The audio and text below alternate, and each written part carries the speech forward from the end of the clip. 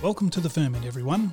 My name is Harry, and in addition to our fantastic interview episodes, I'll be taking you through our amazing range of wines here at Brown Family Wine Group.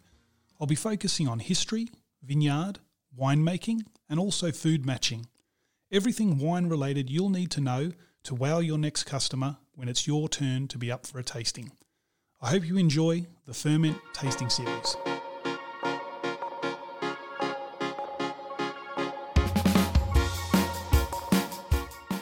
So we're back with another tasting note with Jeff Alexander and the Innocent Bystander range. This time we're going to talk about Pinot Noir, Jeff, and the 2019 vintage. It's only just come onto the market recently. How did you find that vintage and what do you think of the wine? Oh, look, Harry and everyone, hello. Look, the so-called Goldilocks vintage in a way, not too hot, not too cool. So very good vintage from the Yarra, perfect for ripening. No adverse weather events to get in our way. So, yes, an excellent vintage. No disease pressure? No, quite good. Yeah, always love a vintage when you can pick when you want to pick. Absolutely. So, Jeff, the 2019 vintage from a winemaking perspective, what happened when these grapes got into the winery? So we're very fortunate with our Pinot Noir from the Yarra. We get to make wines from quite a few different sites within the Yarra, and that's really important. So you've got upper Yarra and you've got valley floor, which gives different characters to the wine. That's something we're quite happy with. There's a bit of a mixture of hand-picked fruit and machine-harvested fruit in the Pinot. Generally picked in the coolness of the day. Whenever it's coolest, that's when we try and pick the Pinot, keep it nice and cool. So there's obviously a number of different parcels of Pinot that come in during vintage from the Yarra. The smaller parcels, they tend to be hand-picked down there. So what we do with them is they're made generally in the Kindergarten winery up here at Miller. And we have 5-ton open fermenters and they can accommodate whole bunches. So what I tend to do is destem part of the fruit and then part of the fruit is kept as whole bunch. And that might be about 10% or 20% of that fermenter. I really like whole bunch in Pinot. I think it does a number of things. It gives a beautiful sort of perfume to the wine. Can aid the colour, just keep the sort of the vibrancy of the colour, and adds a bit of sort of structure as well to Pinot. So the Kindergarten open fermenters are fantastic for that. With some of our larger parcels, we destem them and use some of the other fermenters, like static fermenters in the winery. I use a bit of a combination. Some of the ferments are wild, but the majority of them I use a number of different yeasts. It's inoculated with yeast that's specifically designed for Pinot. And so, Jeff, just to clarify for our listeners, so the open top fermenters, are we hand plunging these or? There's a bit of a combination, Harry. Yep. So yes, we certainly do hand plunge some, and some are sort of pumped over using macerating using a pump. But I do like the hand plunging. The cell hands may not like it quite so much. Yeah, but, exactly. It's certainly like that. They leave that for you on the weekend when you have to come in Absolutely. on your own. So just prior to kicking the fermentation off for Pinot Noir, it goes through a bit of a cold soak. Yep. So we chill the fruit down when we crush it. It gets down to sort of between 5 and 10 degrees, and I'll leave it there for a couple of days before I start fermenting. What are you trying to achieve with a couple of different things. Again, it's a technique that I really think helps the perfume of the wines. The wines that are cold soaked just have a lovely aromatic. It tends to extract softer sort of tannins rather than hard tannins, so I think it helps the tannin structure a little bit as well. Which is sort of contrary to what you would think.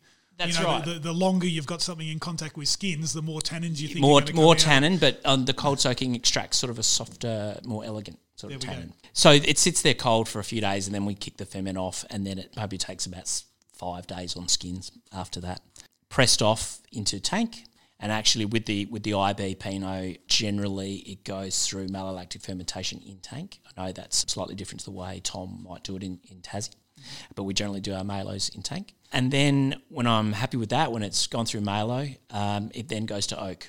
Generally older oak for the Pinot, maybe a little bit of new, about 5 or 10% new oak, and quite a short maturation in oak compared to, say, a Shiraz or a Cabernet. So around the 6-month mark in oak, and then so I'm tasting that pretty regularly, and then it sort of comes out after about 6 months before blending.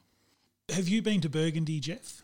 I have, not for a long time, Harry. So what's your sort of recollections of the Pinots of Burgundy? Look, they're so varied, I guess. They talk about the feminine and the masculine, don't they, Harry? So you've got very pretty, perfumed wines, which is what I would like to see in the IB, like a sort of a really sort of pretty pretty attractive wine.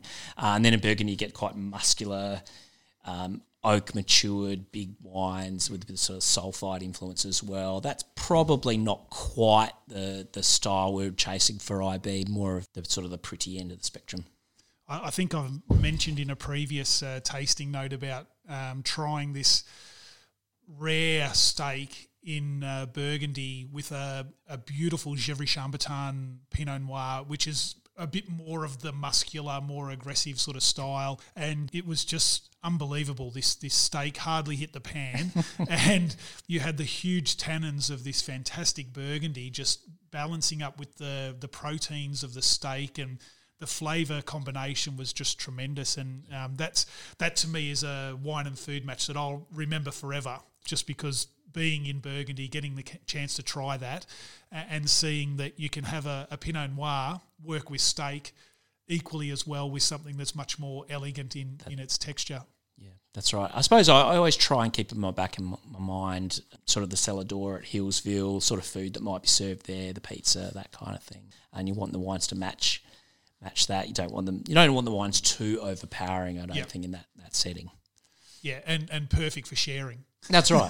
That's right. Very good. And what about the taste profile of this wine? How would you sum it up in a couple of sentences? Oh, look, Harry, I think I'm wanting the freshness and the vibrancy, the really lifted aromatic cherries, that kind of thing.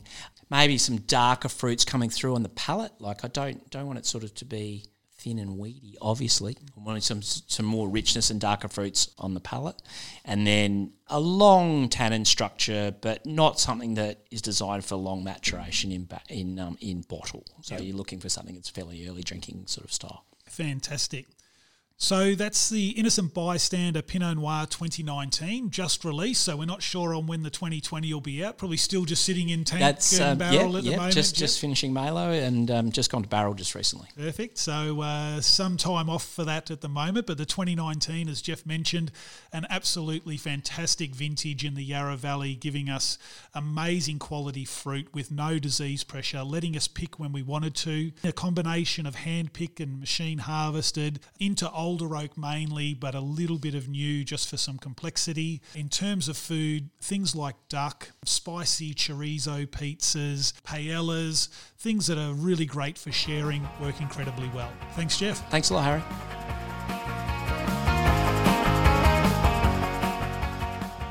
That was the Ferment Tasting Notes. If you've got any feedback or you think that we've missed one of our fantastic wines in our tasting notes segments, please don't hesitate to send us an email, theferment@brownfwg.com.au.